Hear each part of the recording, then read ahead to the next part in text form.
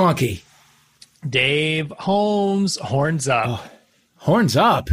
Yes. Horns all the way up. All the way up for a very special episode today. Holy cow. You, if you are new to this show because the name of the metal legend Rob Halford brought you in, welcome. We are thrilled to have you. You will wonder why we have metal legend Rob Halford and then ask him, what he's watching on Netflix. But that's what we do. We get into the pop culture that people love and then the people that people love. That is what Homophilia is all about. And welcome. It felt weird to talk to Rob Halford and be like, what are you watching on Spotify?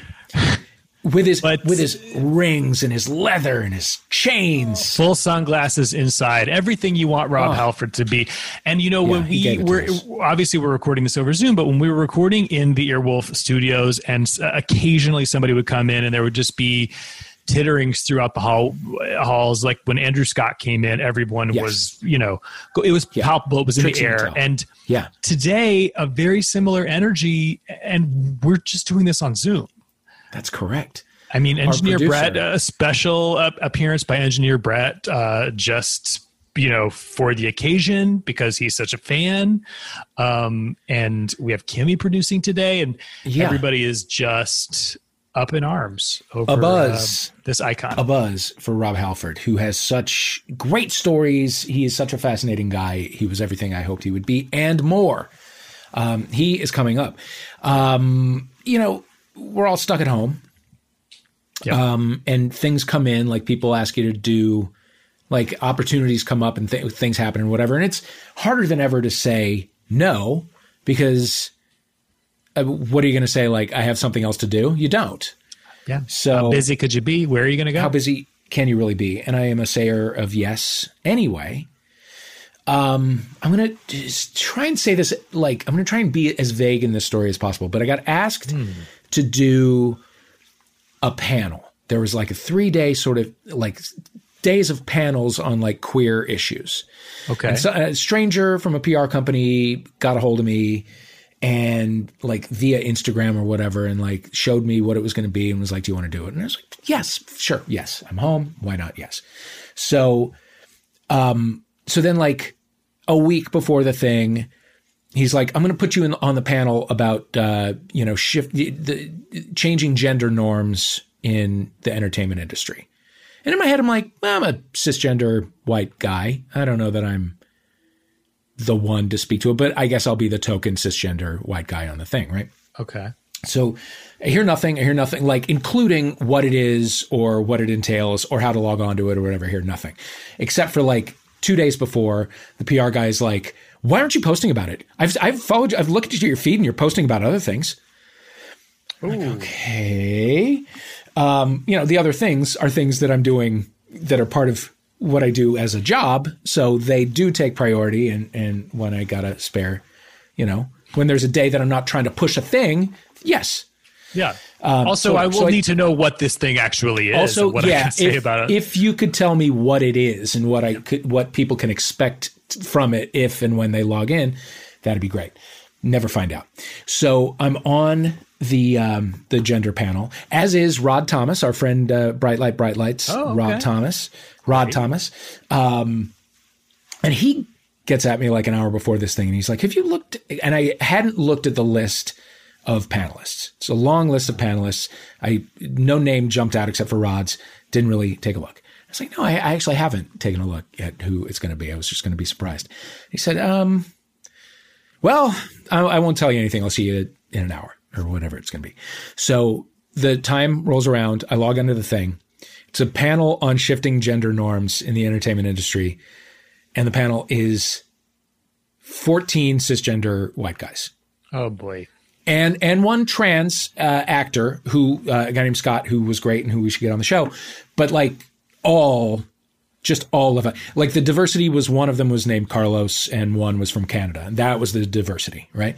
So they clearly 15 minutes before the thing started, somebody was like, this is a terrible look. The moderator, who was a mixed race cisgender guy, and all gay people, by the way, got a co-moderator who was a woman. So the thing starts, and the female co-moderator is like, first of all, how dare you? Like, to all of us, like, you saw what this was going to be and you had a chance to stand up for diversity and you didn't do it. And we just have to ask ourselves how this happened, like immediately furious at us. And I'm like, I said yes. I just said yes and whatever.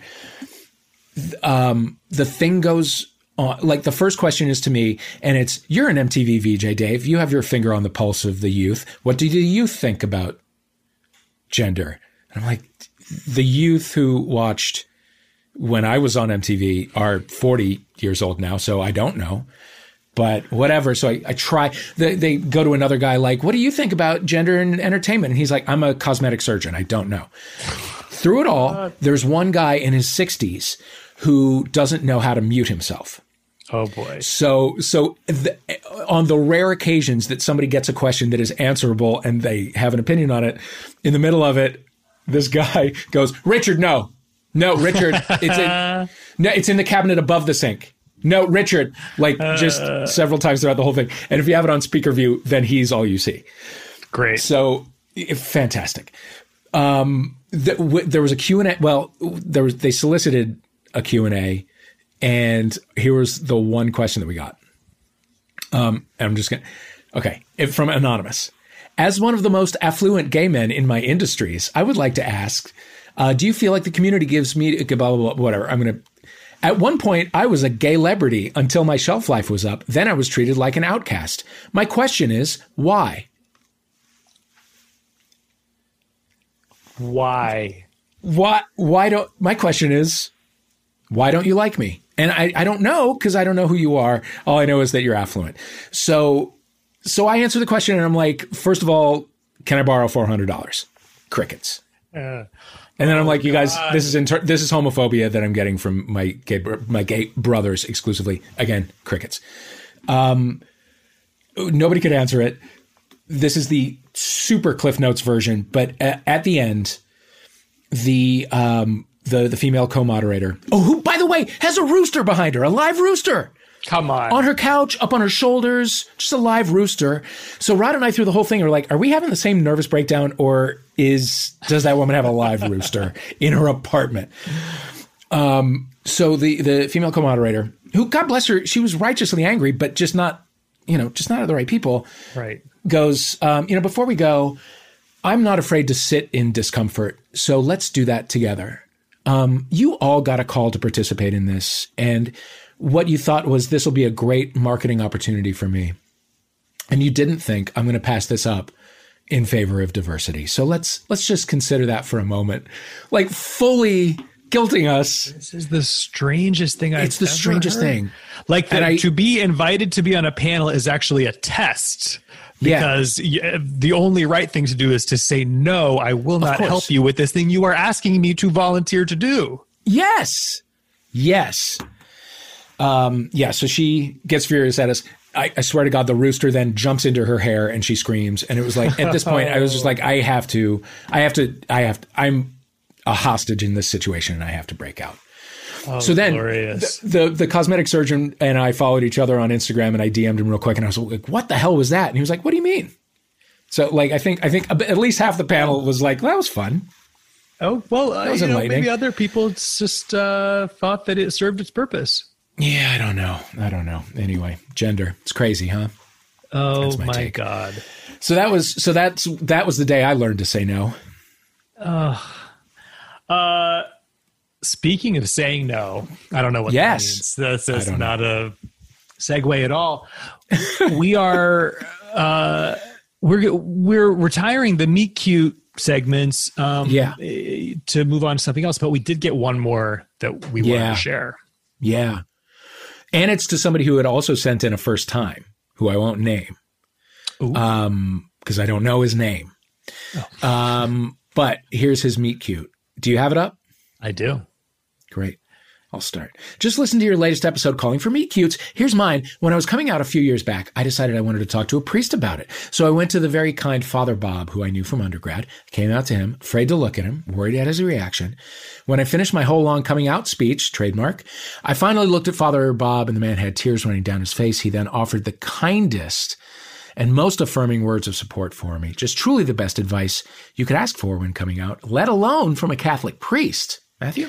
Anyways, the next day he sent me an email to introduce me to a very nice young man named John, who had also recently come out to Father Bob. So I emailed Ryan saying, if a priest says we should meet up, then we probably should. Fast forward a few days and a few dates over drinks, and John was the first guy I actually slept with. Very sweet guy, very lovely time together. So thanks, Father Bob. Yay! God, I noticed that person DM'd that to you at 4:36 a.m. Oh, I didn't notice that detail. What a cute story. When someone starts off a story about coming out to a priest, you don't think it's going to go this way. No, it could go any number of ways. But this one was very satisfying. You know what? Anonymous person who sent in that meet cute story, you're a gay celebrity. And I hope you stay that way forever. That's right. I really do. And I believe you will. And we've got a gay celebrity, a celebrity in his own right. Fucking a legend. Are you kidding me? A legend. The one and only Rob Halford is coming up.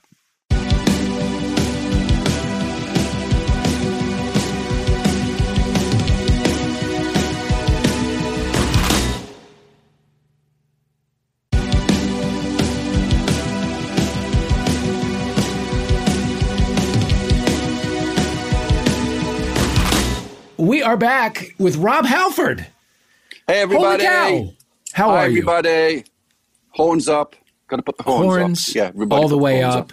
Yes. Got your British steel ring on. Yes, I've got all my jewels, my jewelry. I love it. Now, where are you at the moment? Well, I'm at my home in Phoenix, and I'm usually walking around in my tatty old man boxer shorts during the day, but I dressed up especially for this fabulous Zoom that we're doing together. I'm sad that this is not a visual medium because the people are being cheated from the full look. I mean, you came as Rob Halford today. Well, yes, that's it. Presentation is everything. Yes. Always leave a good first impression. That's my philosophy. Absolutely right. So you're in Phoenix. Yes. What is the extent of your lockdown? Are you leaving the house? Not so much, no, because for people in my generation, it's extra challenging. Of course, for everybody, it's difficult. But for souls such as myself, it's pretty much, I haven't been anywhere and done anything since I got back from the UK in March. I mean, we stay in touch, all of us in the band and management and friends and family. We stay in touch with the Zooming and the WhatsApping and the FaceTiming. But I think I've maybe seen one or two of my close friends here in the Valley because we're all in the same demographic. And so it's tough, I'm here with Thomas, the love of my life. And we're keeping each other company 25 years later still. Yeah. And I think I go out, I leave the house maybe once every couple of weeks to go and do my grocery shopping because I can't trust Thomas with that because he always forgets the eggs or forgets the milk or something. So Thomas. I put the full PPE on with the mask and the gloves and the whole kind of thing that you do because we believe the scientists, not the politicians. Right. And that's how it is for me, and I'm sure that's the way it is for so many other people here in America and around the rest of the world. But this is a classic example of everybody having to rally round each other and support each other and love each other and do what we need to do till we get to the other side of this horrible pandemic. Yeah. Is the costume element of the PPE a comfort? Because you're not afraid to serve a look. Oh, no. It did cross my mind about going down to my local Fry's in my chaps and boots and leather jacket, the whole regalia and leather jock, and just wandering around through the fruit and veg section. Well, but once it's over, it's something for us to look forward to. Yeah. I love what we do in Judas Priest, and you see this beautiful band that's celebrating 50 years of being together right now. And you see us from the perspective that we want you to see us, and you want us to see us as these guys on stage looking and performing, and that's the connectivity, But when we're yes, usually I look like RuPaul out of drag. So okay. Right now, there you go. All right, that's what I usually look like when I'm not working. Suit. Yes, something like that, definitely.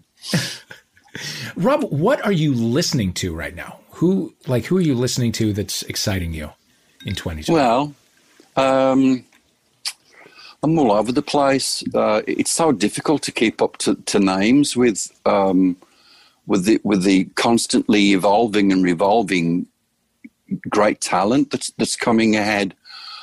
So I'm all over the place, from the classic bands, the classic metal bands that I love, whether it's Metallica or Megadeth or Maiden or Slayer or Obituary or more recently bands like Code Orange or Tool or Scorpions or Rage Against the Machine, or more recently Greta Van Fleet, there's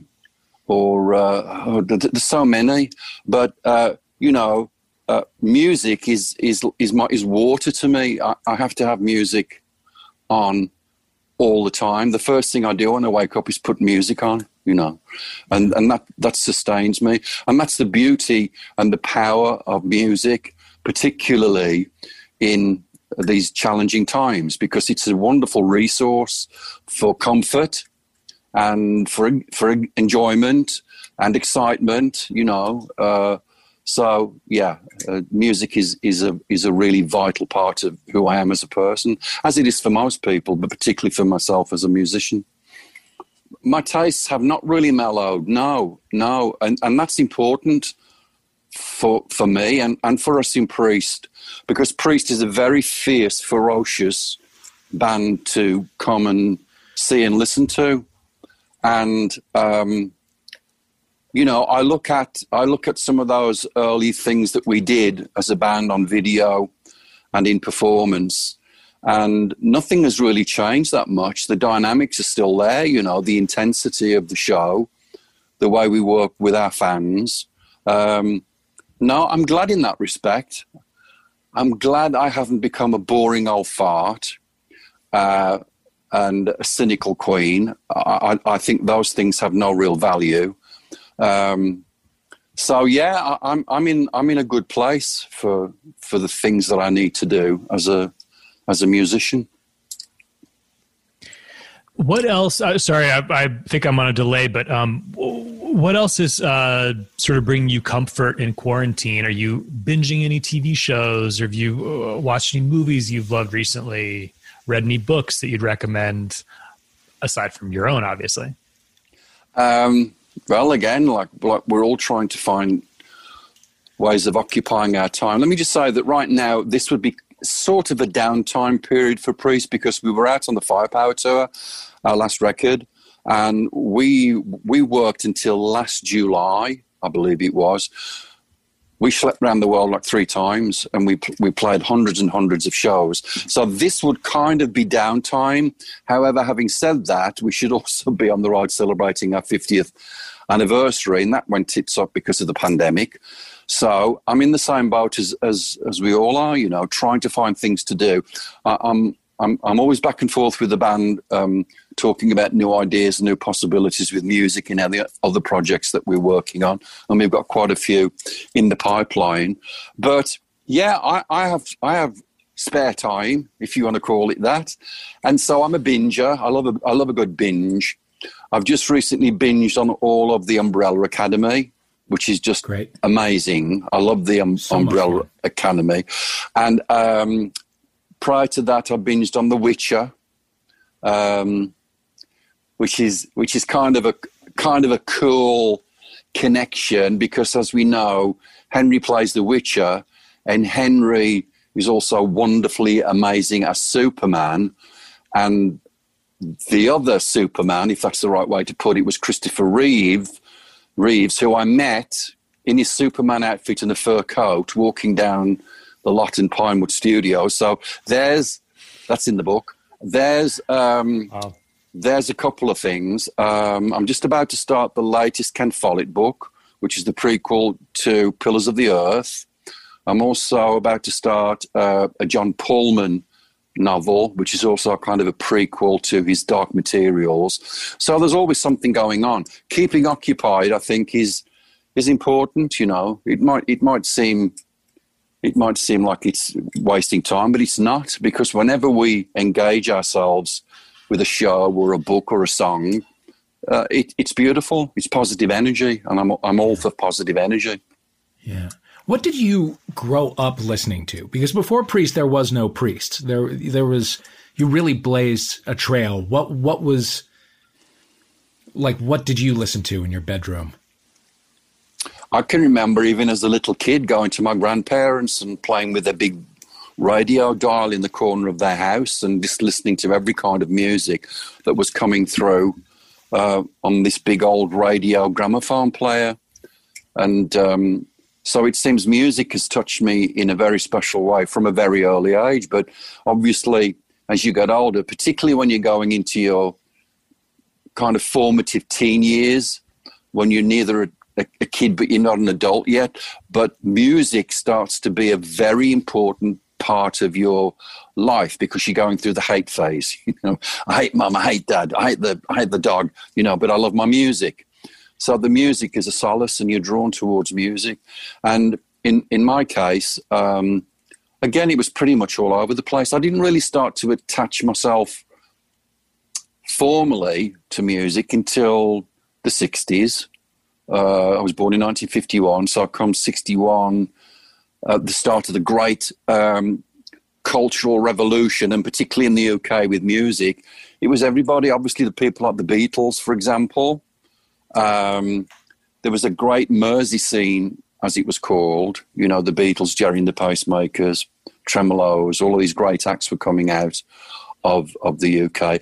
But there was a transition going on in music from pre-rock and roll. So it was everybody as a younger guy. I mean, I was just an open book, just absorbing every kind of music that I could explore and have adventures with. Yeah.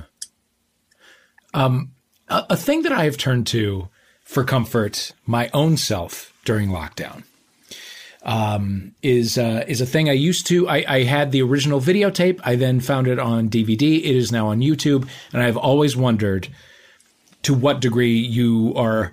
I mean, I'm sure you know about it. Heavy Metal Parking Lot. Oh yes, that's a beautiful microcosm of you know, society at that point, and it hasn't really changed that much. Is there a question about that you want to ask me, or just a view? I just kind of want to talk about it. Yeah, I'm so glad you've seen it. Yes, I have, because it's important in a lot of ways. What it shows then, and still happens now, is the sheer joy and exuberance and fanaticism that sustains you as a band, as a performer, you know, because you look at that and you see it you see your fans from a different angle, from a different perspective. Right. And it's amazing. It's amazing, you know, from that one famous guy, you know, singing "You Got Another Thing Coming" and "Living After Midnight," and then some chick going yada yada yada. I jump his bones, you know. Rob, that's my favorite part of the whole thing. Yeah, that's got to be a T-shirt. I must have a T-shirt made with "I jump his bones." I've made a GIF of it. I mean, really? Oh yeah, I'll send it to you. You've got to let me see that. Put it onto my. You know, I'm all over the socials. I'm a Silver Surfer. So if you put stuff at Rob Halford Legacy on my Instagram, I love what our fans put up on there. But it is, you know, parking lot hasn't really changed that much in the way that our beautiful fans, you know, come to a show and party before the show, and then through the show, and then afterwards they go to a bar or a club or, you know, back home and bring the friends round. So it is beautiful. It's just a fantastic expression of love and support. Yeah, they're so enthusiastic and exhilarated. And, I mean, it is, we have to address, you are serving like leather gay realness to them, like in just, you know, very overtly in a way that they are just not attuned to, at least not at the conscious level. Yeah. Well, I always enjoy this part of a conversation because it gives me an opportunity to say, as I always will, that this whole image, particularly from where I'm standing on the stage, was purely designed as a kind of married expression to the sound and power and volume of the music. Okay. If you look at the very, very early pictures of Judas Priest and some of the very early video clips of Judas Priest, it's like looking at a different band, you know. Mm-hmm. And it took us a while to really figure out something visually that was connecting with the music. So how wonderful it was that we turned on and tuned in. Who said that? I forgot about the Dropout. To this whole leather experience. And the fabulous thing for me as a gay man is that we have this great subculture in our gay community of that whole leather world. So that was a bonus for me. But again, having said that, I never really viewed it in any other way than an expression of a look, a fashion, a style, a design that was perfect for the sound of the band. Right. Would you have gravitated toward leather? I just, it was that an interest that existed outside of the music? That's a great question. Here's my answer. No. Okay. No. And I have many friends that are into that scene. It's fantastic. Yeah. I love it. It's really powerful and potent and great, you know. Right. I also have great friends that are in another area of who we are. Like Shishi LaRue is a great friend of mine. Yeah. And some other friends that enjoy displaying themselves in that way because that's who they are. That's how they want to show that side of their personality. But no, it never really appealed to me. I have to say, guys, I'm pretty vanilla. Yeah, I'm very is it mini vanilla, whatever they were called.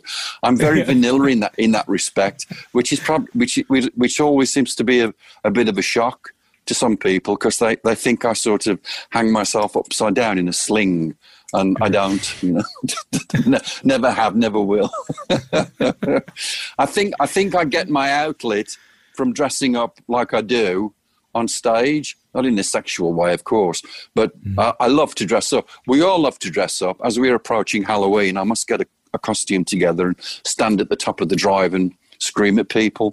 But, you know, that's just one of the many beautiful stories that connect us with Judas Priest. Yeah. What would you go as for this Halloween? I don't know. Yeah. Well, where I'm at, this part of the neighbourhood, it's you have to be careful. Why's that?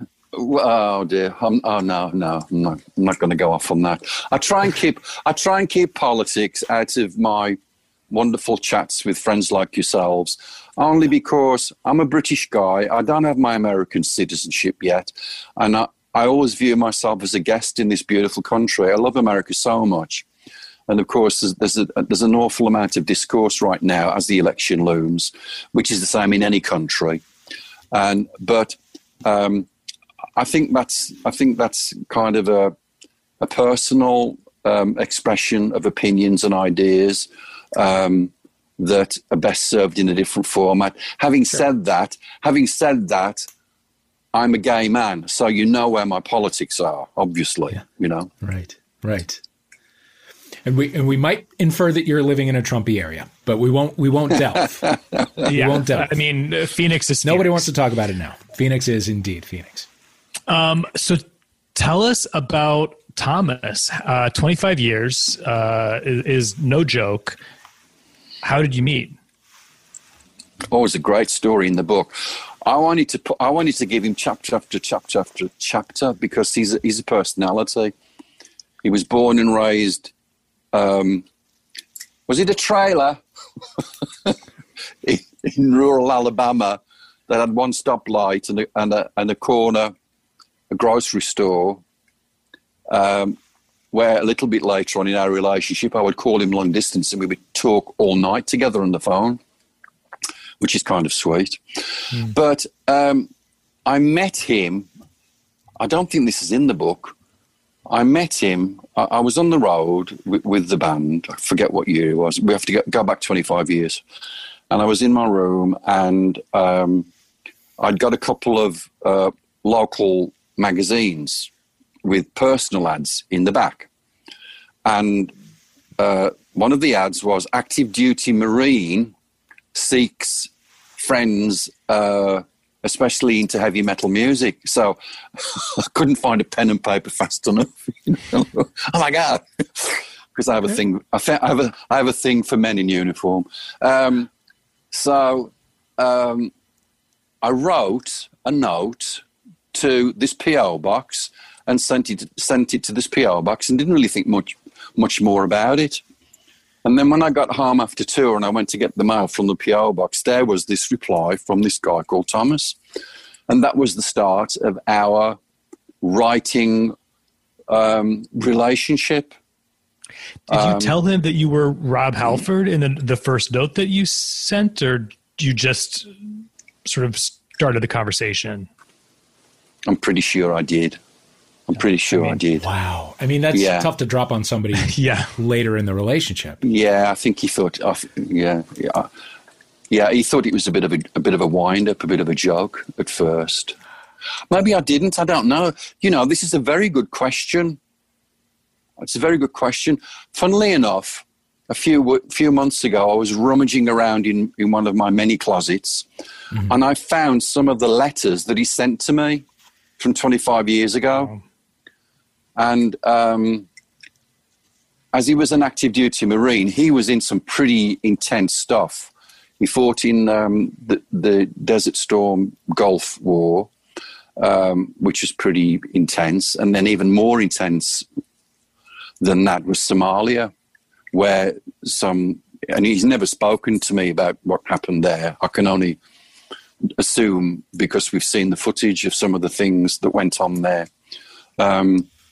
Thank God he came out of it unscathed, physically and mentally, and unfortunately so many didn't, you know, particularly from the PTSD side of things. But he's fine in that respect, thank the Lord. But so we had this little writing thing back and forth, you know, until we eventually met in Oceanside in California, and we went and had some dinner and a bit of a chit chat, and then, you know, there was nothing really more than that. It was our first, you know, one-on-one, face-to-face type of a deal. Did he show up in uniform? I'm sorry to interrupt you. No, he didn't. I didn't expect that. Although, you know, you used to walk around Oceanside in those days, and there were guys in the dress blues and the camis and everything, you know, and I'm like, well, tongues on the floor. But But anyway, that was that. And something, it's one thing to write to one another. Writing is a beautiful way of expressing your feelings and your sentiments besides just general chit-chat. And so I was feeling these great things about him before we even met in person.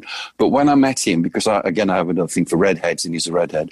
Not so much now, he's kind of a greyish redhead. But anyway, he was like, oh my God, this guy's so fucking hot, And so we just continued to stay in touch by letter. And then he vanished for months and months and months.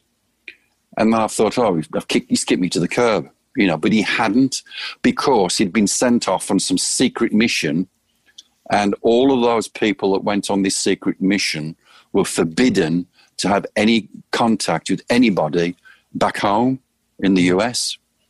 So eventually I did get a letter from him, and he was saying, this is what's happened. I'm sorry I couldn't do anything about it, blah, blah, blah. Are you still there? Can we still kind of stay in touch? And so we did.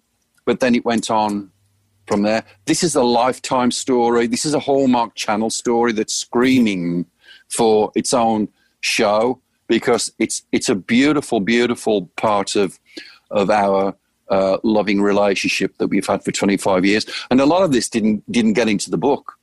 We've got so much stuff left over, the Thomas chapters, that I really want to utilize that at some point, because relationships are part of what make us, those of us that have the beautiful experience of relationships, no matter how they turn out.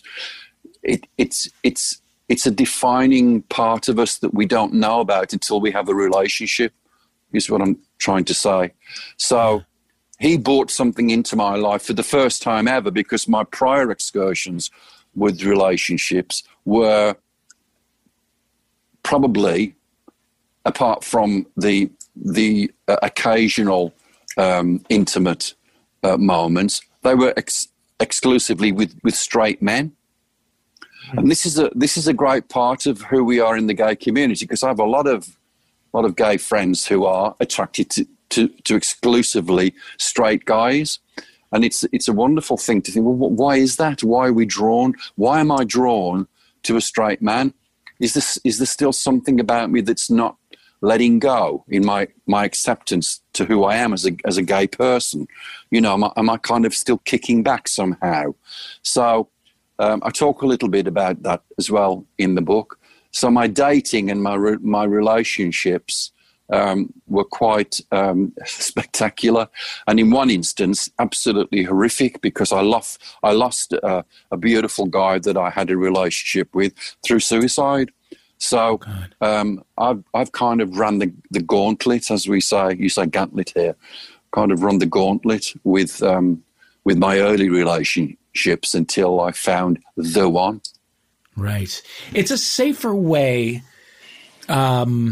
to have relationships, I think, when you're coming out, when you're having those first few things. It is almost easier to compartmentalize and have your emotional needs met by a straight person, where sex can't enter into it and it can't get unpredictable in that way. And then there's just sex on the other side, and you add it together and it feels almost like a whole relationship, but it's not. It's unsatisfying. Well, you've probably answered something I've been looking for. That's just a very articulate way of expressing one of the reasons why I, and presumably not just I, but many of us have gone down that route. Yeah. Yeah. Well, and it's interesting because I think a lot of people say, oh, it's just because I always want what I cannot have. I'm just programmed that way. But in your case, you could have it and did have it. Sounds like many times. I wish it was many times. but I think the other purpose was that, I was having these relationships with straight men while I was still deeply hidden in the closet.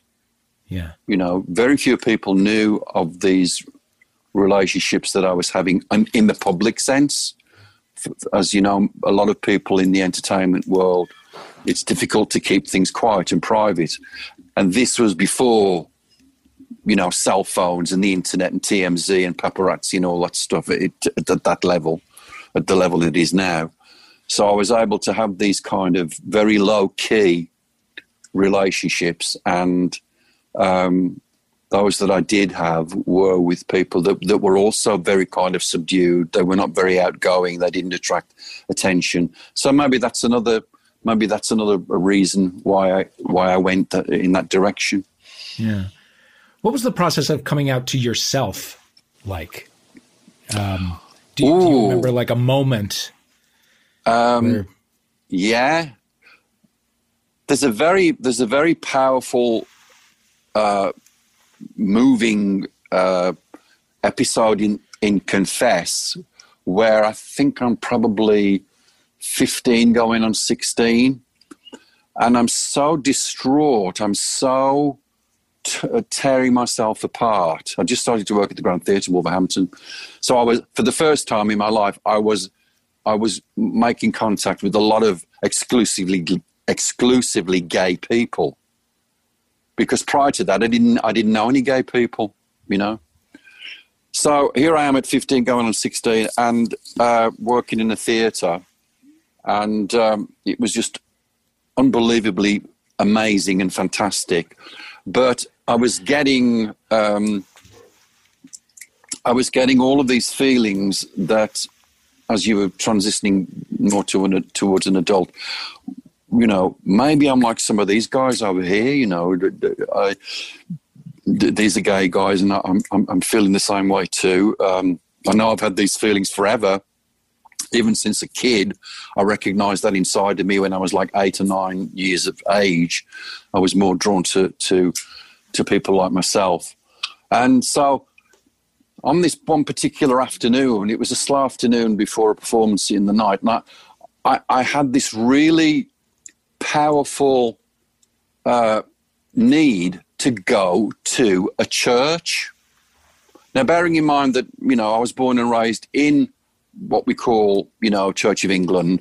My family never was full on in the religious sense, but there were kind of practices and values and morals that we were taught as kids, and I just had this need to go to a church. So I went to this local church. It was like 5-10 minutes walk from the theatre, and I walked into this church. And whenever you go into a church, no matter how much noise there is on the outside, you walk into a church and it's always peaceful. That always blows my mind. You go into a church in New York City and it's just, oh my God, all the peace starts to flood in. So I go into this church and I'm wondering, I don't even know why I'm there. I'm just drawn to this church.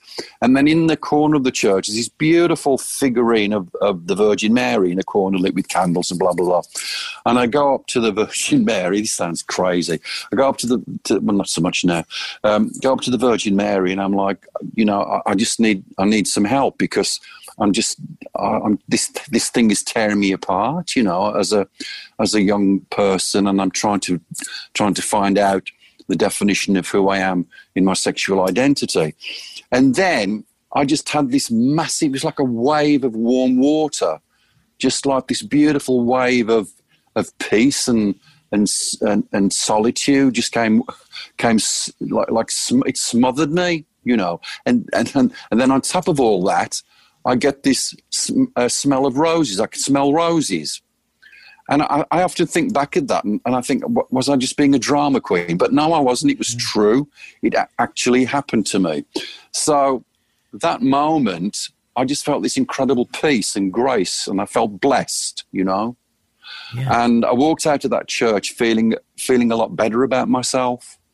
And it still wasn't the end of that journey of pure acceptance, but it was an incredible moment that was like a catalyst for me to feel that I had been accepted, and so that's one of the many really important parts of the book that again talk about me as a person in that aspect.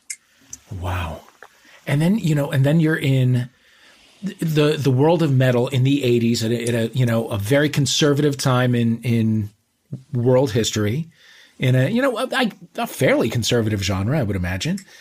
Was there talk of coming out publicly, or is it just something you were going to do? No, I was having to hide all of that. Hide all of that because, again, like so many of us, before we come out, we're doing that thing where you put everybody before yourself. You know, right. You got to make sure you're okay, and got to make how are you feeling about this? Is that okay? And then you're at the end of the line. You're at the end of the queue, you know, and you can't live your life like that. You've got to get your own house in order. You've got to learn how to love yourself and to appreciate everything about yourself, and know that everything in you is good and has value and is a beautiful thing. And once you get that in place, then you can take care of everything else that surrounds you. But at that time, for me, it was a case of got to protect the band, got to protect this, got to protect that, got to protect the other, because of the fear of pushback and kickback and possibly the band disintegrating because of the attitudes that were prevalent at that time. The gay world was still in a tumultuous place, and particularly in the 80s with that horrific AIDS pandemic, you know, where gay people were vilified all the time. You know, don't touch a gay, you know, don't get anywhere near them. We were cast out like pariahs. Everybody forgot that this was a horrible, horrible thing that happened to everybody. But because it was most noticeable originally within our world, we were just looked upon as being something horrible, and it was tough. So I'd got all that going on as well in the 80s, you know. Right. Very, very difficult time for us in the gay community. But for me, in my role as the lead singer from this, you know, very powerful macho alpha male band, it was just like stuff piling itself on everything else. It's a lot of pressure and a lot for you to, you know, hold personally, because obviously anybody would internalize all of the, you know, cultural messages that we were getting about gay men in the 80s, but you also had your career to think of and the career of all of your bandmates, you know, sort of riding on this. So when you do come out in, I think, 98, it's you know, the landscape has changed, but it's also still a very different time in terms of acceptance than we're in now. But your band and the music industry and the fans were very supportive. It sort of a delightful surprise to anybody who, you know, would have thought otherwise. But were there forces in your life that were pressuring you to remain in the closet publicly, or were you just sort of overcoming? Was it just a personal decision? It was a little bit of both. Yeah, I think the majority of that you're asking me about was from my own choice. But as I talk about in the book, there was an instance here and there where management had said, we think you need to be careful, you know, we think you need to just be aware of what the consequences may be if you're seen at this place or that place or hanging out with these people, that people, or bring them to a show or whatever it might be. So, and I must always reference when I talk about this that was not on the part of phobia from the band or from management. It was common sense. We're a business, you know. We make money. This is how we sustain ourselves and our families and the kids and everybody else. So that's important to never forget.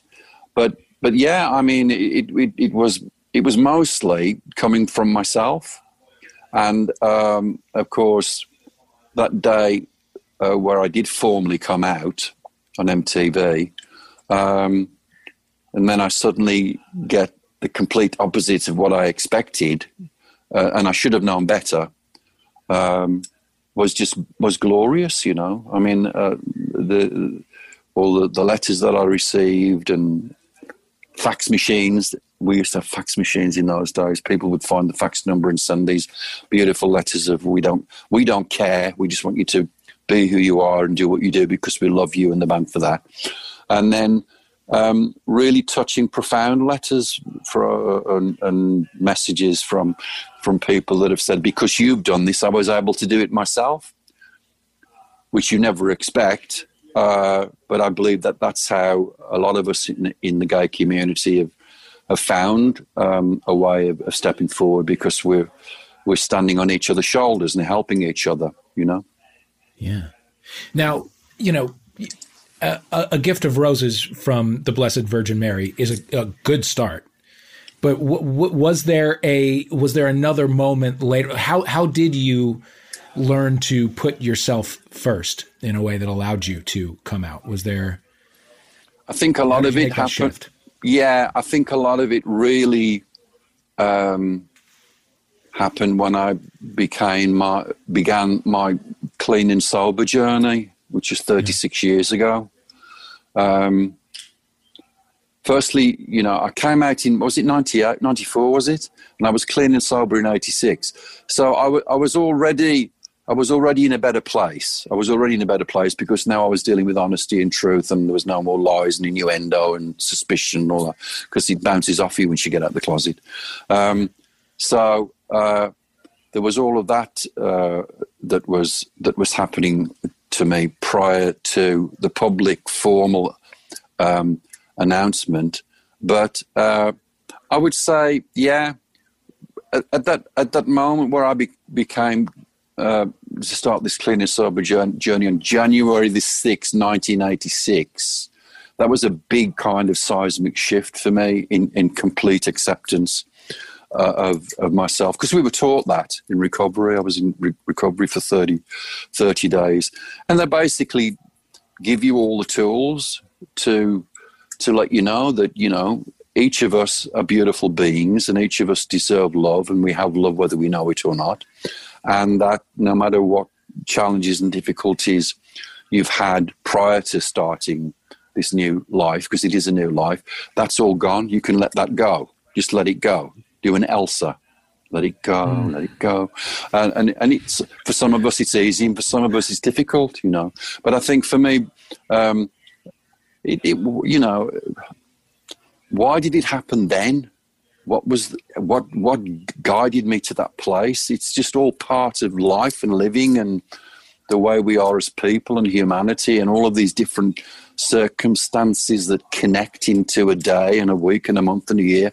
Why did it happen then? It's just a mystery. That's just some of the beautiful mysteries and miracles of life that we never really understand, and we shouldn't ever need to. Just let it go. Just go with the flow.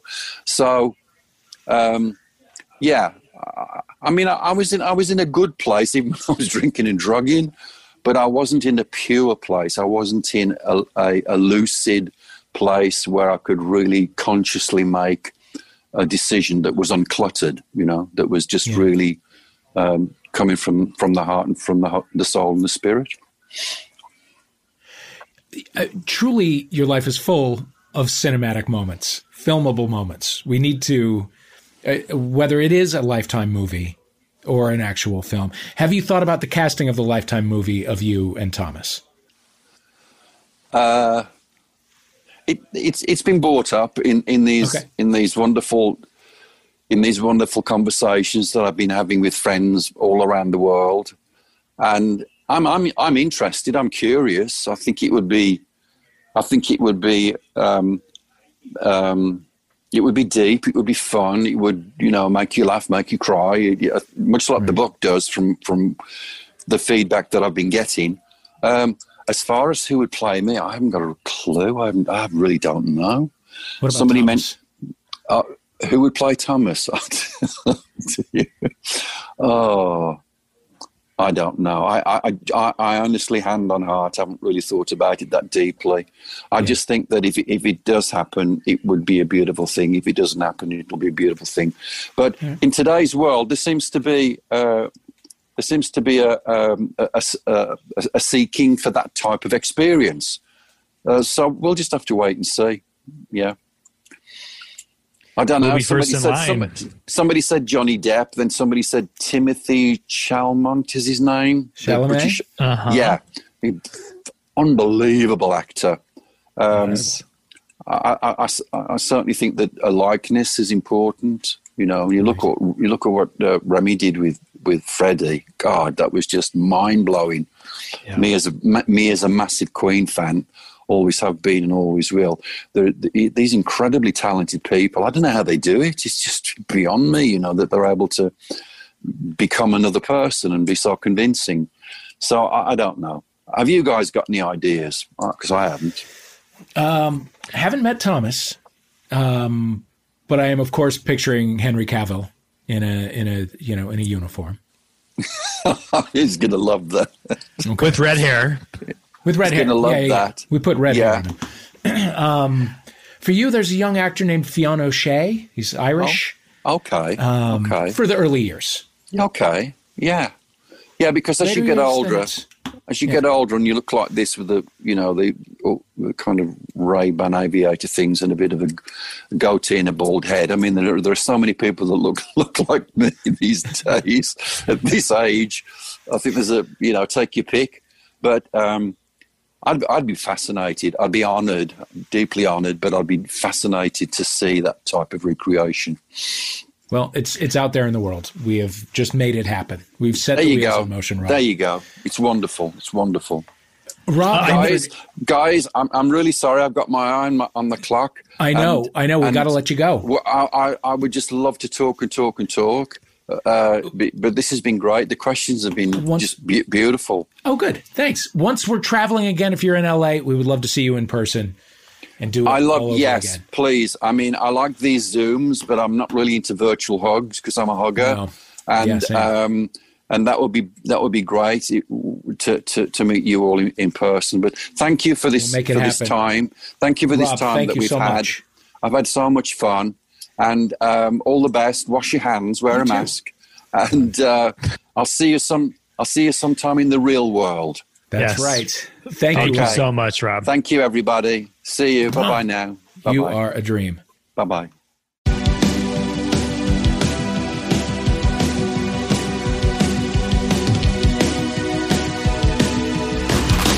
Well, Matt, we've come to the end of another episode.